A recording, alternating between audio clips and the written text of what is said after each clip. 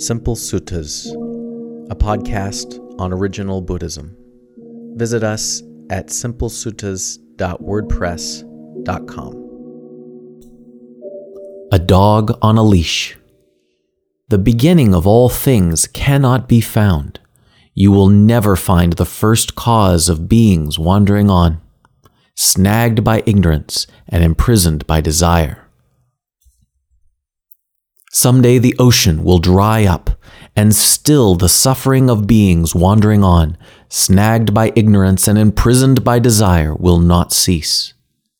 Someday the earth will burn up, and still the suffering of beings wandering on, snagged by ignorance and imprisoned by desire, will not cease. If a dog were tied to a post with a leash, it would run ceaselessly in circles around and around that post.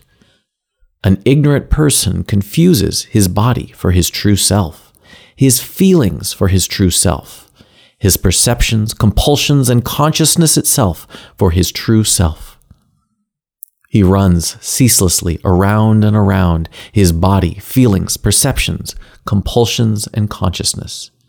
As he runs, he is not free from body, feelings, perceptions, compulsions, and consciousness. He is not free from birth, aging, and death, nor free from sorrow, weeping, pain, grief, and despair. But a wise person does not confuse his body for his true self, his feelings for his true self, his perceptions, compulsions, and consciousness for his true self. He ceases running around and around his body, feelings, perceptions, compulsions, and consciousness. And by ceasing, he is free from his body, freed from his feelings, freed from his perceptions, compulsions, and consciousness itself.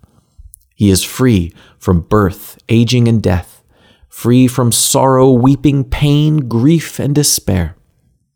Samyutta Nikaya 22:99.